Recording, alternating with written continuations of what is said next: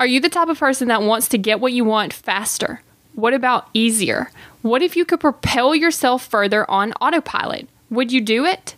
Go ahead and check out foundationhabits.com. There you will be able to purchase my $5 mini course with the 5 habits that you need to create in order to ensure a solid foundation for success. You can find that at foundationhabits.com.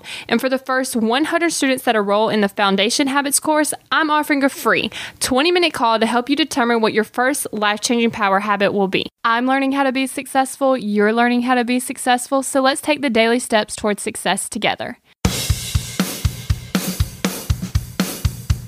Now, you might be wondering what has happened on the podcast because you're like, okay, I'm getting personal stories, I'm getting tips, but then all of a sudden you're like, Dear Kayla, and I'm like, where are these coming from? Who is this? What are you talking about? Okay, so I wanted to just go ahead and do it and then explain it. That way you could see what I was talking about. So this month is actually a transition month. So what you're going to get is you're going to get a lot of personal stories and you're going to get a lot of Dear Kaylas. And then in October, it is on and we're going to be in the zone. So this is what I'm talking about for October. We're going to have personal stories. We're going to have Dear Kaylas. We're going to have mini trainings, virtual assistant topics, and interviews. Now, speaking of interviews, if you want to be interviewed on the Daily Steps Toward Success podcast, make sure you head over to Instagram, Success by Kayla, and send me a direct message saying, I want to be interviewed on the podcast.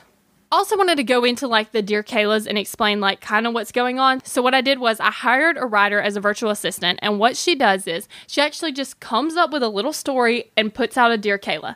That way you kind of get a reference, but then you still get the tips. So instead of me just saying, here's 3 tips to actually transition to a new job, there's actually a little story. There's actually a little background to help you see, hey, you know what? Maybe I need a new job. And that's kind of what I want to do. I want to take a little bit of a story, so it's going to be in the form of a letter and advice column kind of thing. And then I'm going to give you the tips that you can implement in your own life. So that's what we're doing in September. And then in October, it is on. So you better be ready. You better be subscribed to the podcast. And you better be pumped up because we are going to crush it. We're in this together, one step at a time. Have you found yourself Googling, how do I stop procrastinating?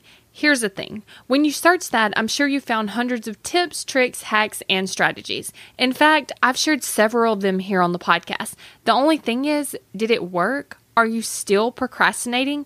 If you are, then what you need isn't another hack. You need to focus on the actual thing that's causing you to not take action. Our thoughts control our feelings control our actions, which means if you want to change your action or inaction, you first have to change your thinking. That's exactly what we focus on in my program, Kick Procrastination. This program is designed to help you go from procrastinating on your goals to taking massive action towards achieving them. So go to kickprocrastination.com to sign up.